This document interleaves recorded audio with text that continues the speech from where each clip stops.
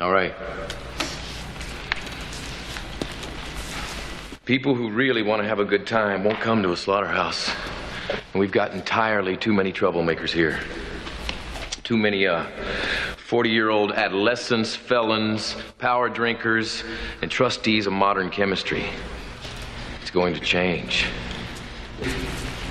Be nice. That ain't working. I want you to be nice. That ain't working. And you'll both be nice. So much as my wife was a giant, but I want you to be nice until it's time to not be nice. No, I'm pretty sure that's the way you do it. The Rees Company.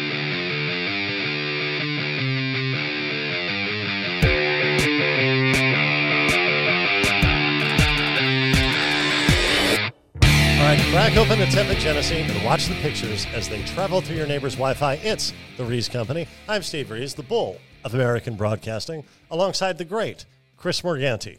This week, our movie of the week is called Hotline from 1982 and stars Lynda Carter. Yes. Now, Chris, before we get into Lynda Carter and Hotline, you want to tell the folks about something that happened to you this week? Well, yeah, I got stung by either a wasp or a yellow jacket. And now, how are you typically when you get stung by with venom? Well, I remember as a kid getting stung a lot, and it was no big deal. Right. Why a lot? What was going on? No, over the course of 20-something years, you get stung a few times. It was never an issue. I got stung like maybe 6-7 years ago, and I had a allergic reaction that was on my legs. This time I got stung on my hand, and Steve, my hand blew up to 2 to 3 times its normal size. Ooh. And when that happens, you can't move your fingers because the joints are too swollen. It's very encumbering. Yeah, and it hurts when there's that much blood, whatever. So 30 hours in, I go to a doctor, and they put me on a regimen of steroids and antihistamines, which I'm fine now. So, that works. And thank God for modern medicine. But the thing is, antihistamines, I don't know if you take these at all. Have you ever had an occasion to take these? Sometimes they put them in, like, if you got a cold medicine, it's like a whole bunch of stuff rolled into one. It has that in there because it puts you to sleep. But it's the worst, most uncomfortable sleep you'll ever. It's like fever dreams the entire time you're asleep. So this is what I went through the day. Well, in addition to my hand, I'm also having these crazy fever dreams. And not that anyone cares about the dreams I'm having, but I think you might find this one of interest because of the subject. Okay. So it starts off, me and a bunch of people that apparently I know. I don't know who any of them are, but apparently I'm friends with all these people. And we're going to a comedy show, and we're all going to do a little bit of time. We're going to do like 5-minute sets, right? Normally that's like an open mic or something like that. That's what it sounds like. Or at best a showcase. Exactly, one of those type of shows. Well, in this dream, it was a packed 3,000-seat arena that I'm going to do a 5-minute set. It's a 5-minute set. Who cares? And you're at the Beacon. Yeah. So I get there, and I'm next to one of the other comics, and he goes, "Man, this is bullshit. All these people are here to see me, and they put you in the prime spot." And I'm like, "Yeah. Wait, what?" So I go backstage, and I see the set list, and I'm doing 30 minutes in the middle of the show. And in context, I don't normally do.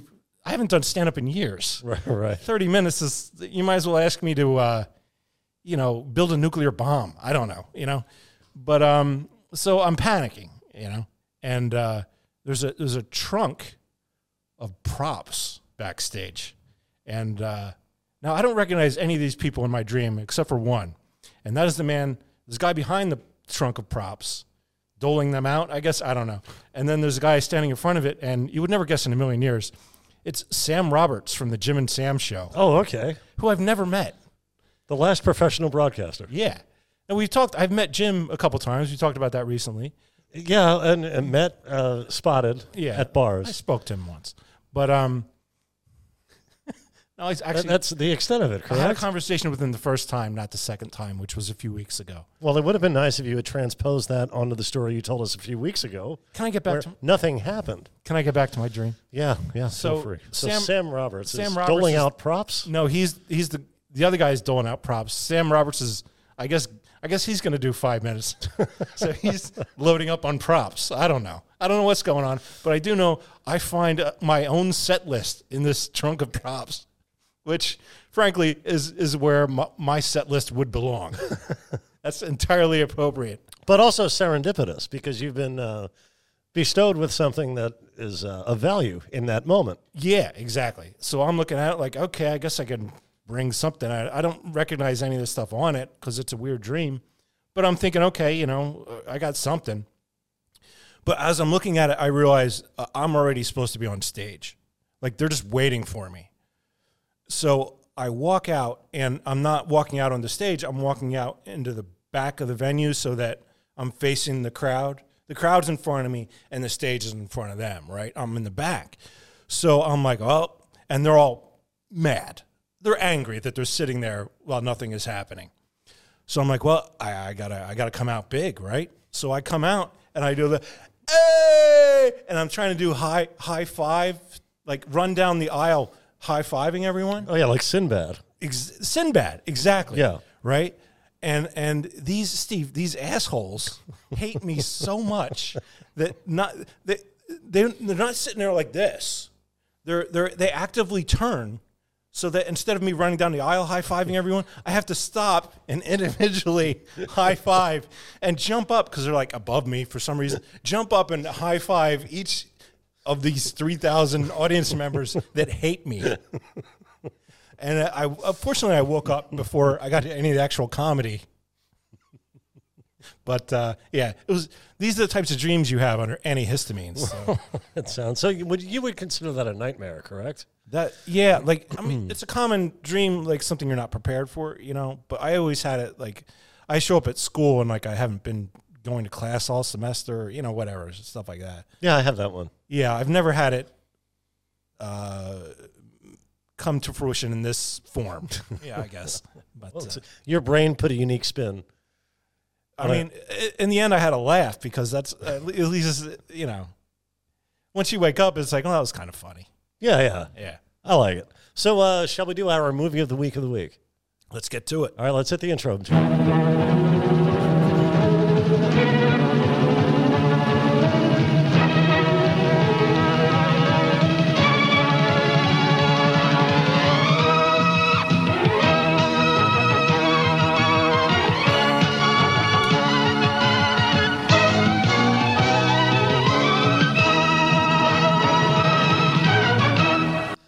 Our movie of the week this week is entitled Hotline, and it aired on the CBS television network on October 16th, 1982. It stars Lynda Carter. Yes. Now, she was, of course, most known as Wonder Woman. Right. Was this while the show was still going on, or was this afterward? This was 3 years following the end of Wonder Woman. Oh, I thought it went longer into the 80s than that, but no. Well, if anyone is not familiar with who she is, we have a little clip here to show everyone.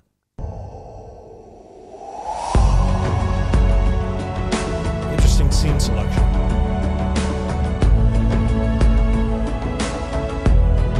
She was, Steve, like, at this point in time, possibly the most beautiful woman in the world. Yeah, she's a lovely gal. Miss Universe, 1972. Yeah. Or Miss World. I'm sorry, Miss World. Can we, Jim, pause it? Oh, wait, not yet. A little bit. Oh, we missed it. There was a good moose knuckle matinee going on there. We missed when she's in that outfit, but I think we get the I think we get the picture. All right, so so Lynda Carter. Jim really wants to see it, so I think we're going back, like a couple seconds forward, and you So Lynda Carter, TV's Wonder Woman. beautiful eyes. Yeah, stunning eyes. In fact, later on, I think in the 90s, she was probably the thing she's second best known for is probably her endorsement of Mascara? mail order contact lenses. Oh, okay. She did all those commercials. And I think the thought process behind hiring her for that gig was that people are stupid. Yeah. Because she has just stunning pale blue eyes. Right. And I think they thought, well, if she endorses our contact lenses, people are dumb enough to think that they'll look like Lynda Carter if they buy our contact lenses. Meanwhile, your eyes look the same. The lenses are transparent. Yeah, although I have seen girls who do colored contact lenses, and sometimes to amazing results. But I don't think these were cosmetic. Yeah, they're lenses. just regular. These were just your prescription. Transparent. So So Lynda Carter plays. She plays an aspiring artist who works as a bartender at a place called Kyle's. Yeah. So let's take a look as she makes her way to work. Now, I picked this scene, Steve, because this is she finally ends her drive. Yeah. We're almost 4 minutes into the movie, and all we've seen is her driving this car through California while the opening credits roll. Now, this is a huge peeve of yours. Yeah. You just sunk 4 minutes right off the top into nothing. Why would anyone do this? I don't get it. They had to fill the network time, and they just write another scene that has meaning to it. I don't get why they do this. So I'm thinking now, well, this movie's not going to be any good. But things start getting interesting pretty quickly. Yeah, and that aspect of filmmaking, made-for-TV filmmaking, does not bother me as it bothers you. Yeah, it really bothers me. But when I was watching this the first time, I thought, oh, man, this opening is really going to piss Chris off. Oh, yeah. Okay, so she arrives at Kyle's. Here's what happens as she enters. Whoa, here we are.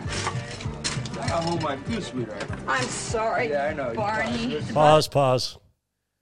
You know who that is, right, Chris? I have an inkling. You guessed it, Frank Stallone. I don't. Did you want to say that? I don't know. No, I wanted you to say that. Okay. All right. Okay, let's continue. No, you ain't in yet, so you're lucky. Good. Look, scotch on the rocks here, and vodka down the end. There's trouble. Okay. All right? Yeah. Knock yourself out. Thanks.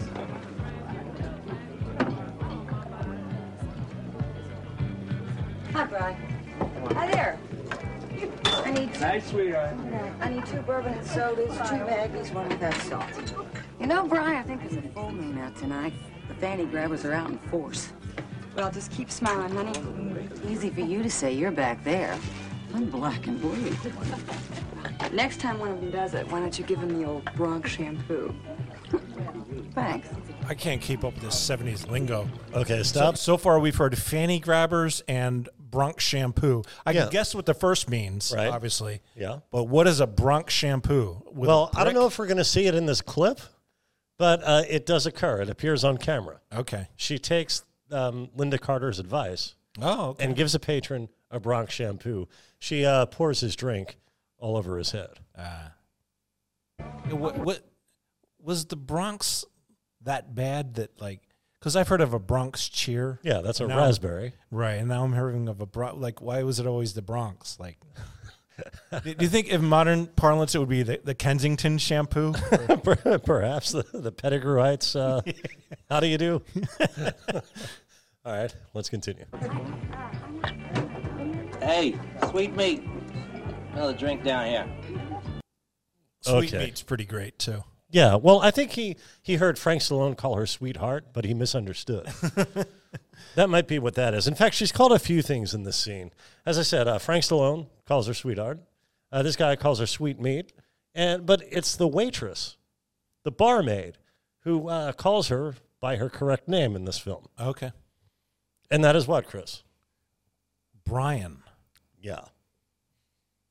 They gave her a man's name for no reason. Like, I get that maybe you might be a woman that has a man's name. That happens. Sure. And vice versa.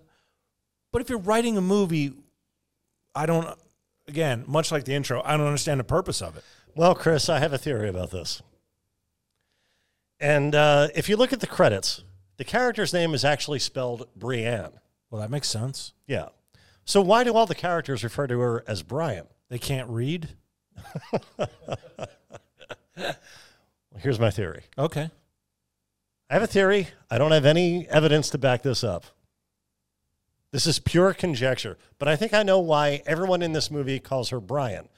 Brienne, as it's spelled in the script and in the credits, that's one of those made-up names that just turned up a few decades ago. There is nobody Lynda Carter's age named Brienne. Right. I believe the screenwriter is one of those people who whose friends were having daughters and started naming them Brienne. Yeah. So he did the same. He jumped right on that bandwagon as it rolled out of Detroit.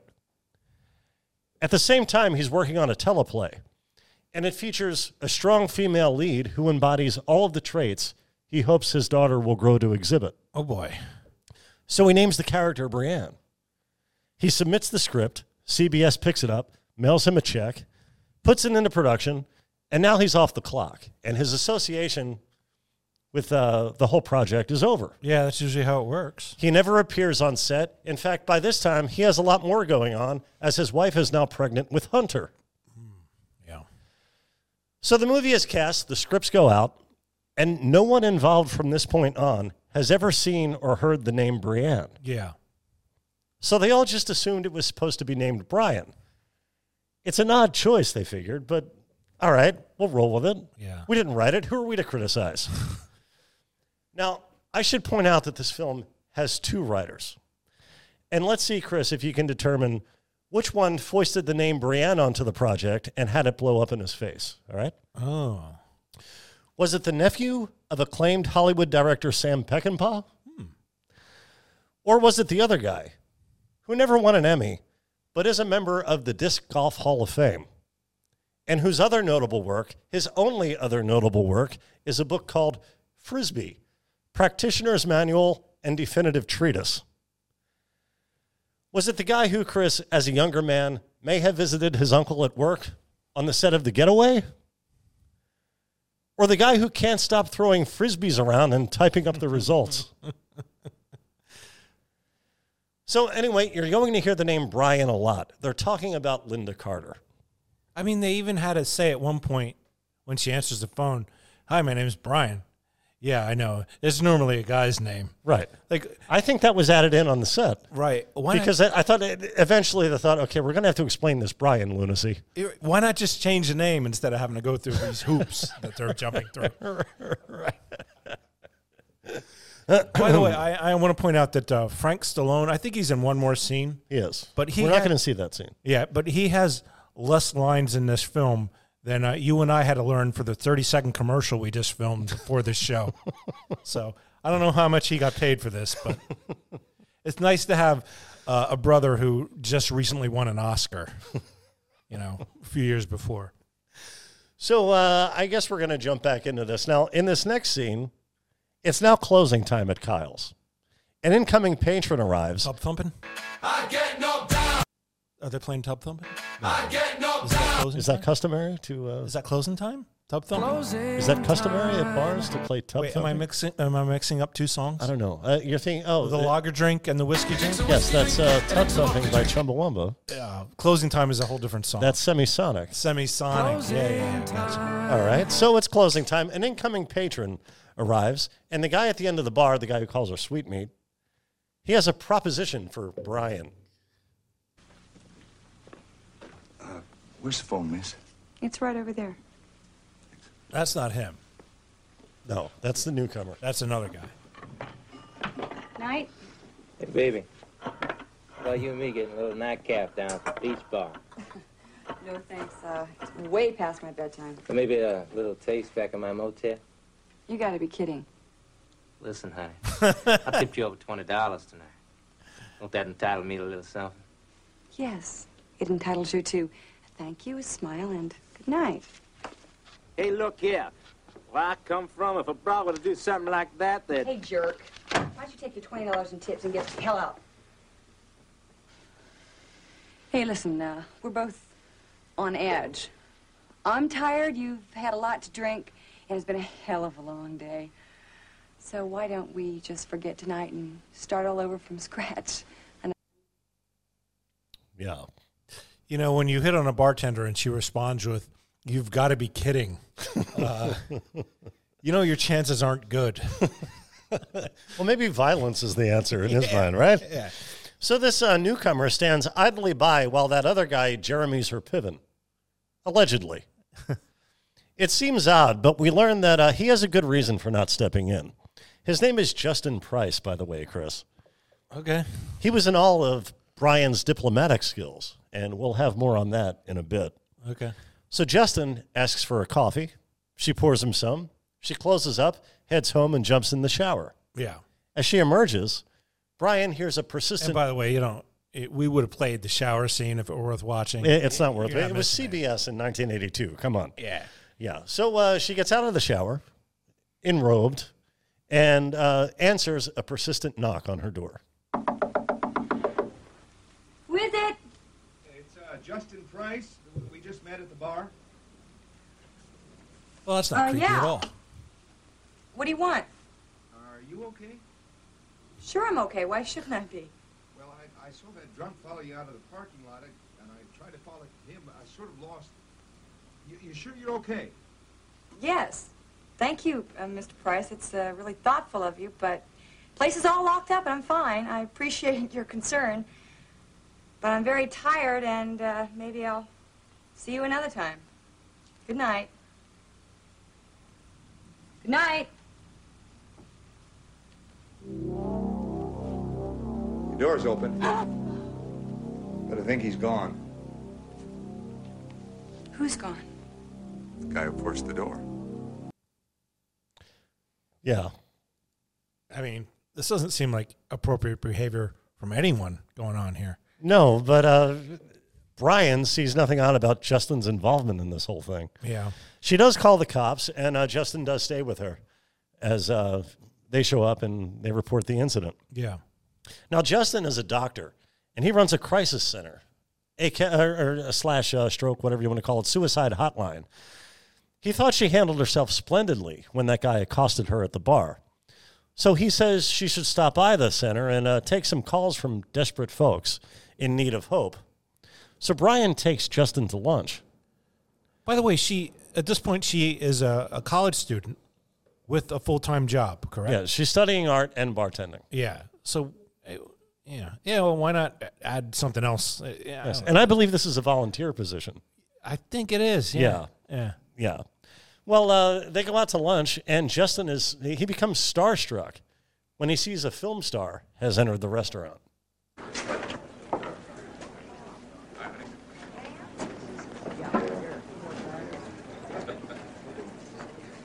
Is that Tom Hunter? That's him. I bet he was your hero when you were younger, right? Oh, he still is. I bet I've seen every picture he's ever made. You want me to get his autograph for you? I dare you. Excuse me, Mr. Hunter, but may I please have your autograph? Hey, Bart, look who it is. Hey, I think your best girl is slipping around on you. Yeah. Justin, I'd like for you to meet my boss, Kyle Durham. Hello, Mr. And, of course, Mr. Tom Hunter. This is Dr. Justin Price. Mr. Hunter, it's a great pleasure to meet you. I'm one of your biggest fans. You look sensational, honey. Let's get together real soon. Come on, Kyle. See you tonight, Brian. So that there we're seeing now, that's the Kyle who owns the bar where Brian works. His next stunt double for Tom Hunter. Yeah. Tom's the actor Justin just wanted to meet there. Yeah, he's also a silent partner in the bar. Right. And he also once had a romantic relationship with Brian. I mean, that was implied. I don't know that's ever made explicit, but yeah, that is implied. Yeah. So Brian does agree to volunteer at the call center, where she meets crisis counselor Rick Hernandez. Yeah, I know it hurts. But sometimes it helps the pain to go away if you share it with a friend. Oh, okay, man, but you got to promise you're going to call me right back. Yeah, I'm going to be waiting for you. Yeah, later. Okay. Check it out. Dude went to get himself a sandwich because he was hungry. Hi, Brian. Rick Hernandez. Hi. Welcome. Yeah, Rick Hernandez is played by Harry Waters Jr. Do you know what his best-known role is, Chris? Why don't you tell us? Marvin Berry in Back to the Future. Chuck, it's Marvin! Your cousin, Marvin! Now, I guess it was after this role in Hotline where he became typecast as Guy on Phone. Yeah. How about that? That guy wanted to get a sandwich. Ain't that the craziest thing you've ever heard? Guy wanting a sandwich. So Brian settles in and takes her first call. It's from a runaway. And to be fair, she does tell the caller that, yes, her name is Brian. That's the exchange you referenced earlier. Yeah. And she does say it's spelled different, by which she means differently. They can't pronounce anything right in this film, can they? Yeah. So she convinces the runaway to call home. What we don't see is that the runaway does call home, only for her mother to be disappointed that the call isn't from Chris. Oh, her Monganus, Right, of course. Right. So later on, back at Kyle's, Tom Hunter tries to rekindle his romance with Brian. He's the film star. He's married. Oh, come on, honey. What's the matter? Listen, you just tell me what I have to do to get things the way they used to be. You know how I feel about you. Let's not make things difficult, Tom. You're a good guy. I like you. That's all. I'm not a good guy. Sorry to break up the party, old buddy, but if you want to make the first race, we got to leave real soon. Yeah. Yeah, I mean, it seems like Kyle's kind of trying to get him away from hitting on her. Providing a buffer. Yeah. And I think the reason what he says is, she's my employee, she's a good employee. Right. If you don't stop harassing her, I might lose her as an employee. That's what he implies in what he says thereafter. Well, it turns out Justin was right. He's the guy who runs the call center. Justin was right about Brian's communication skills. She's thriving at the call center. But then things take a turn. Let's take a look. Could you repeat that, sir? I'm not sure I understood. Yeah, turn up the gain. Turn up the gain. There you go. Sweet smelling and evil like poisonous orchids. They have to be punished. They do bad things to us, so I do bad things back to them. What bad things did you do? Inflict pain and suffering to hurt them. You hurt them? Yes, all of them. And I enjoy it. Do you think that's wrong? Who did you hurt? I want you to tell me. Oh, no. You can't catch me like that. Yeah. So this guy calls when Brian is on duty. Yeah.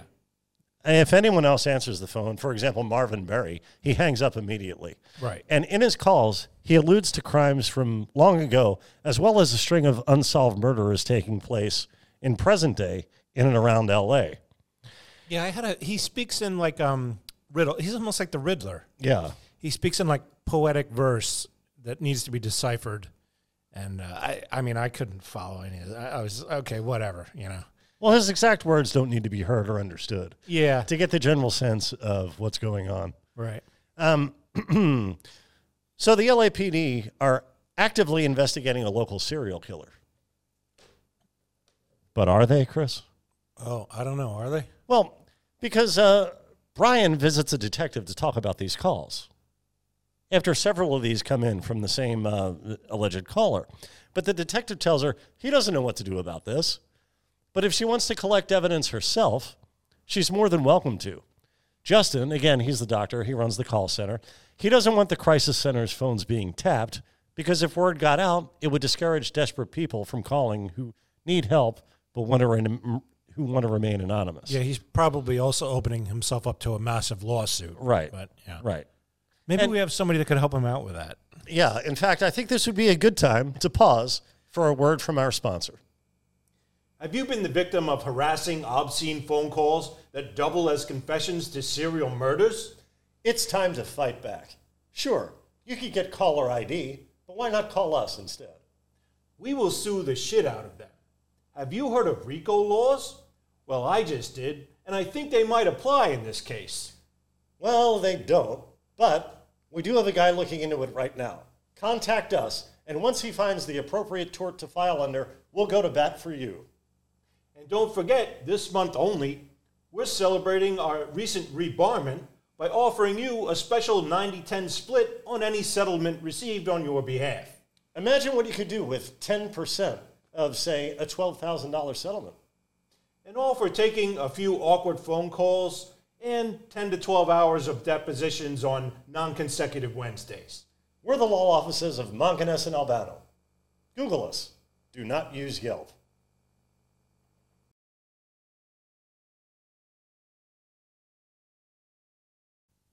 So Brian, who thinks she's been deputized and not just brushed off by an apathetic police department, she buys a device to record the calls herself, kind of tap the phones in reverse. Right. So here, a salesman demonstrates the process. Now, we stick this end on the receiver. Mm-hmm. The other end, we plug into our tape recorder, where it says microphone. Okay. Make sure you've got a cassette in there ready to go. Now, I'll dial a number. And when somebody comes on the line, I'll press the record button. Okay? So far. Let's go.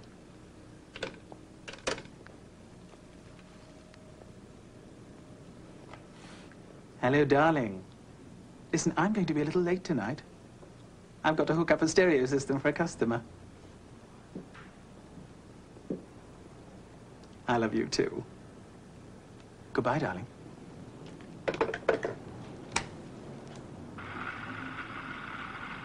All right, let's hear this call back. Hello, darling. Who are you calling? Listen, I'm going to be a little late tonight. Just what? I've got to hook up a stereo system for a customer. What are you, some kind of a nut? Listen, you pervert, what do you think you're doing? I love you, too. I'm calling the cops. Goodbye, darling. For what it is, this is a beautiful piece. Yeah, that's an odd call to make it random. Yeah, it's a weird sales pitch when someone calls in concerned about prank calls, and you proceed to make a prank call in order to sell them the thing that they came in for. Did he think that she was like doing a Jerky Boys crank anchors type of thing?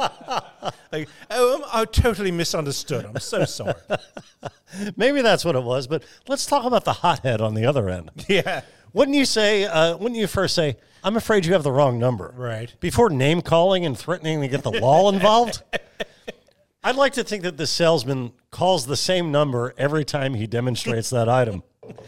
And it's the number of a particularly gruff gym teacher he had in junior high.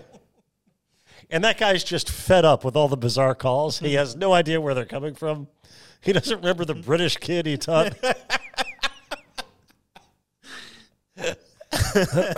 So anyway, Tom Hunter, he invites Brian and Justin onto his fishing boat. Yeah, I wanted to play this clip because it reminds me of my ex-wife and I entertaining guests in the 2000s. Okay. 4 gallons of margaritas. Come on, Brian. But I think I may have mistimed that clip because. Can we go back a bit and see this? Just a few seconds. Yeah, like 105.40. I'm going to mix us up a couple of gallons of margaritas. Come on, Brian. Need your professional advice. We had a lot of house guests at that point in time. 3? Huh? 3? Yeah. It didn't matter. There were going to be gallons of margaritas made regardless. So now with her new contraption, Brian is now recording the shadowy calls. The strange whispering man, he now refers to himself as the barber, because I guess he cuts the women's hair before he kills them. Yeah. He leaves poetic clues for her to pursue. You made reference to this earlier. He's very poetic. You referred to him as the Riddler, being akin to the Riddler. Yeah, because she needs to interpret this poetic verse into what actually he's talking about. Yeah, and he kind of sends her on a scavenger hunt. Yeah. He talks about unsolved murders in London and New York, and he claims responsibility for those. At one point, she flies to Reno to interview a mental patient who I guess may have revealed something about who this murderer is, or was the murderer himself? No, the mental patient was a former detective, if I remember it correctly, which maybe I'm not, but that was my impression. Okay. Yeah, I was a little confused there. It was confusing. Yeah, but through all this, she gets no closer to winnowing down who the barber is. Meanwhile, she and Justin, again, the doctor, runs the call center. They begin a romance, and he tries to help her solve the mystery. The barber begins to threaten Brian directly. Now, we're going to jump way ahead to where Justin tells Brian he's nailed down a prime suspect. Okay. I spent the morning in the Motion Picture Academy in their archives. You're not going to start on Tom Hunter again, are you? Just listen. In 1970, the time of the first murder, Tom Hunter was on location in London, England. Christmas 1972, he was making a picture in New York. And we certainly know where he was at the time of the last killing. Right here in town. I just don't believe it. Well, bear with me, will you? Help me check out a couple of things.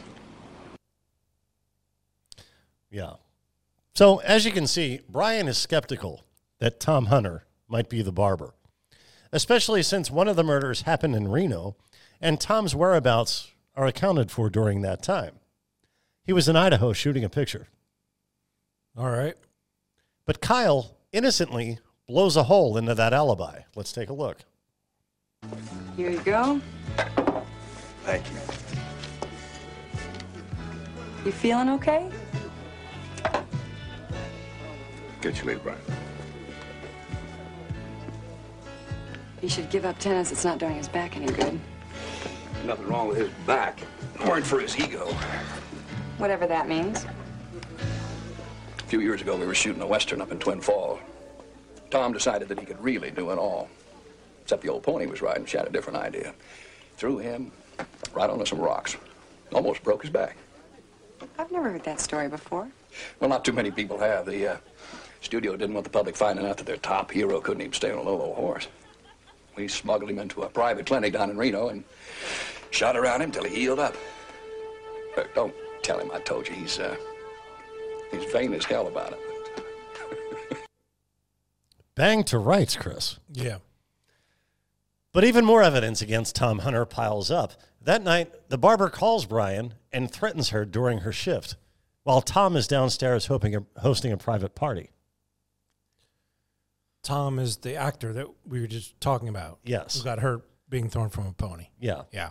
Now, Kyle confirms that there's a payphone in the downstairs men's room. Yeah, sure. Why not? I've seen that. Payphone in the men's room.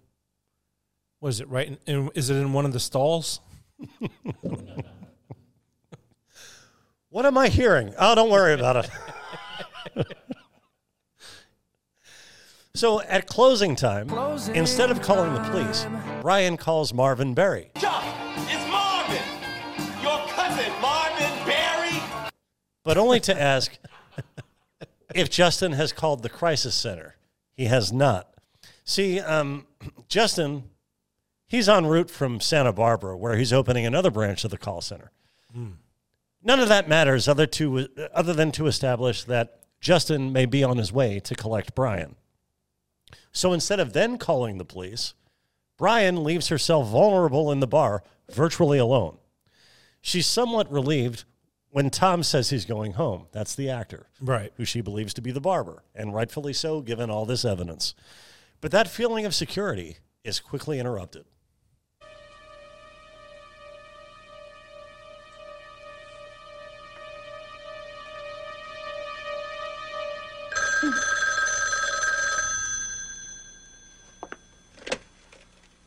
Hello?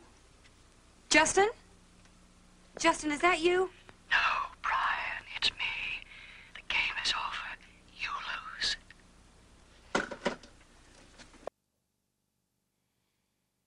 Now, I'd point out that she doesn't call the police here either, but you already knew as much.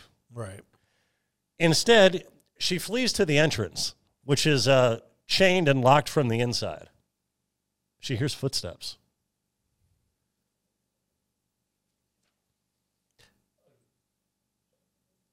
What would be the purpose of chain and locking a door from the inside of a place that opens daily? Does that make much sense? Well, this might be the gambit of who we are about to see. Oh, it wasn't done by the... This wasn't a regular event. Okay. In closing the bar, this was an anomaly. Right. That makes more sense. In order to set up what we see unravel next. Let's see this.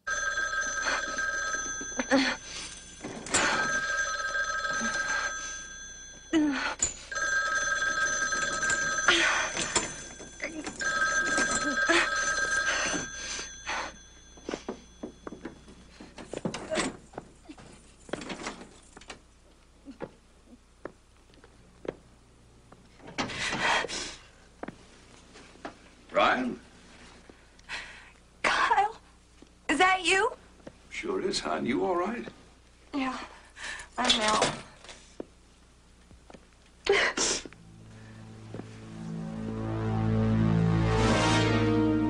Hello, Brian.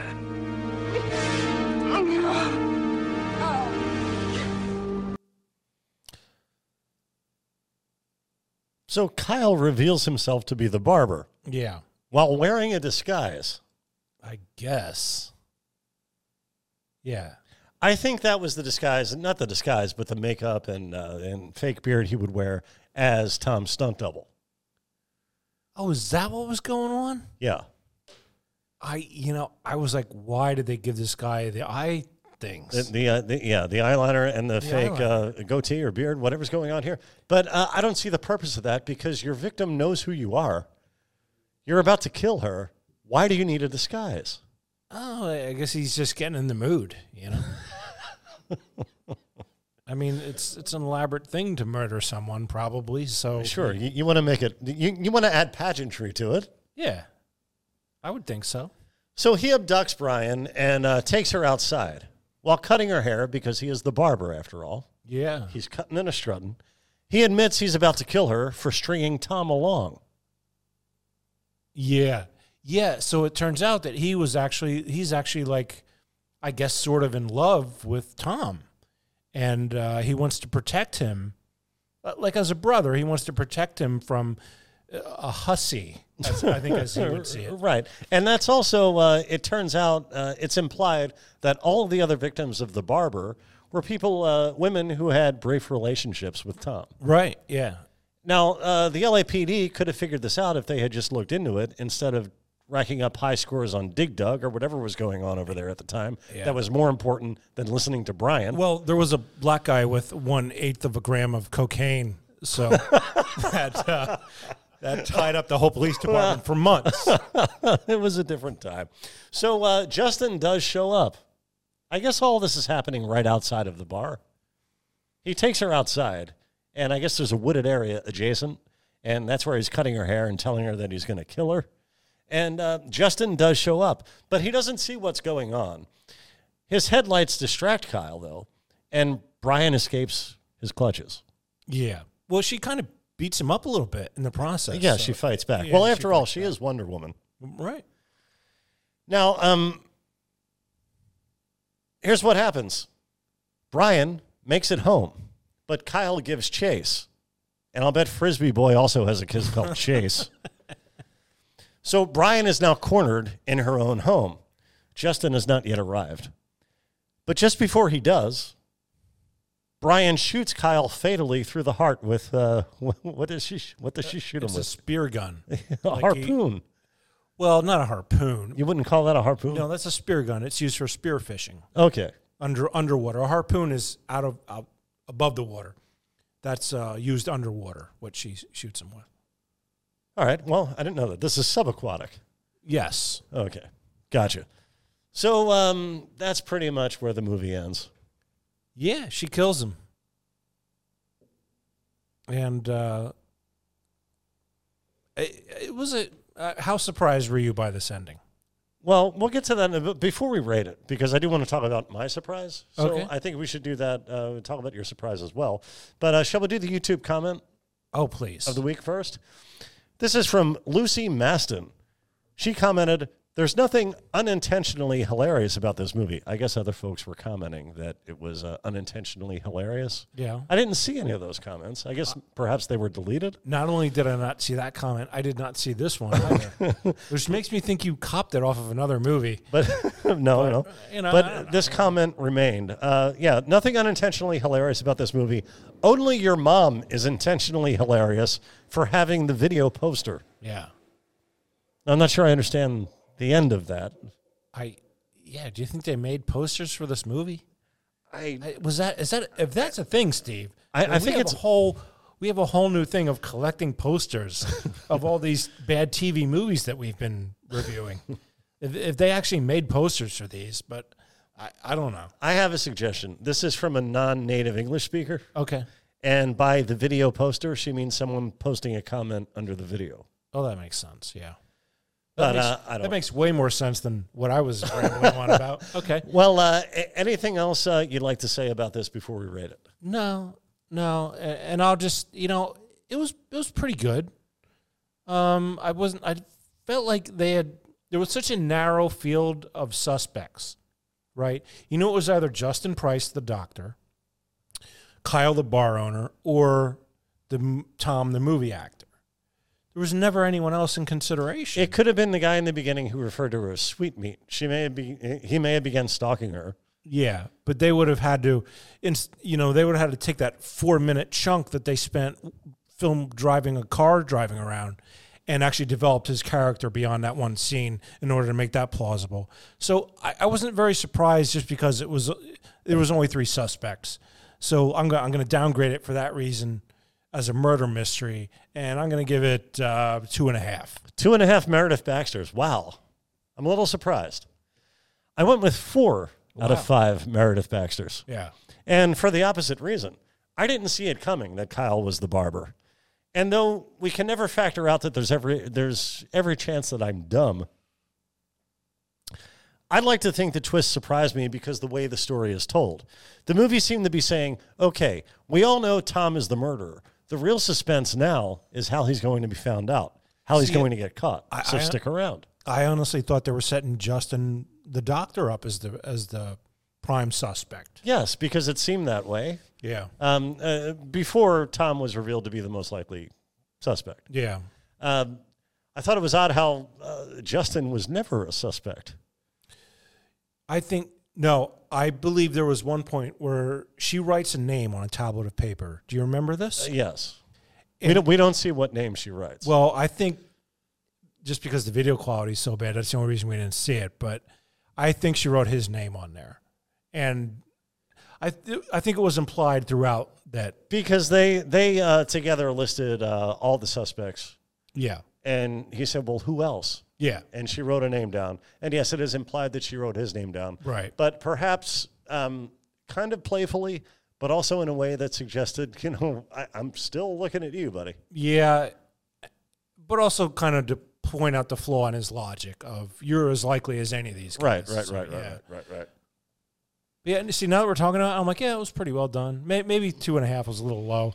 I'll tell you, I would have gone higher if they'd sexed up Lynda Carter a lot more. This easily could have been a 5, but but she's so pretty. She is. How could you not enjoy watching Lynda Carter? Oh, I did. I mean, there's scenes we didn't play where she's just wearing like jeans and like a normal top and top notch. Yeah, beautiful gal. Beautiful gal. So, I thought switching to Kyle as the true heel was a nice twist, and it really gave me chills when he appeared. Oh, okay. Well, with the eyeshadow, probably. Maybe that's what the uncanny valley. Yeah.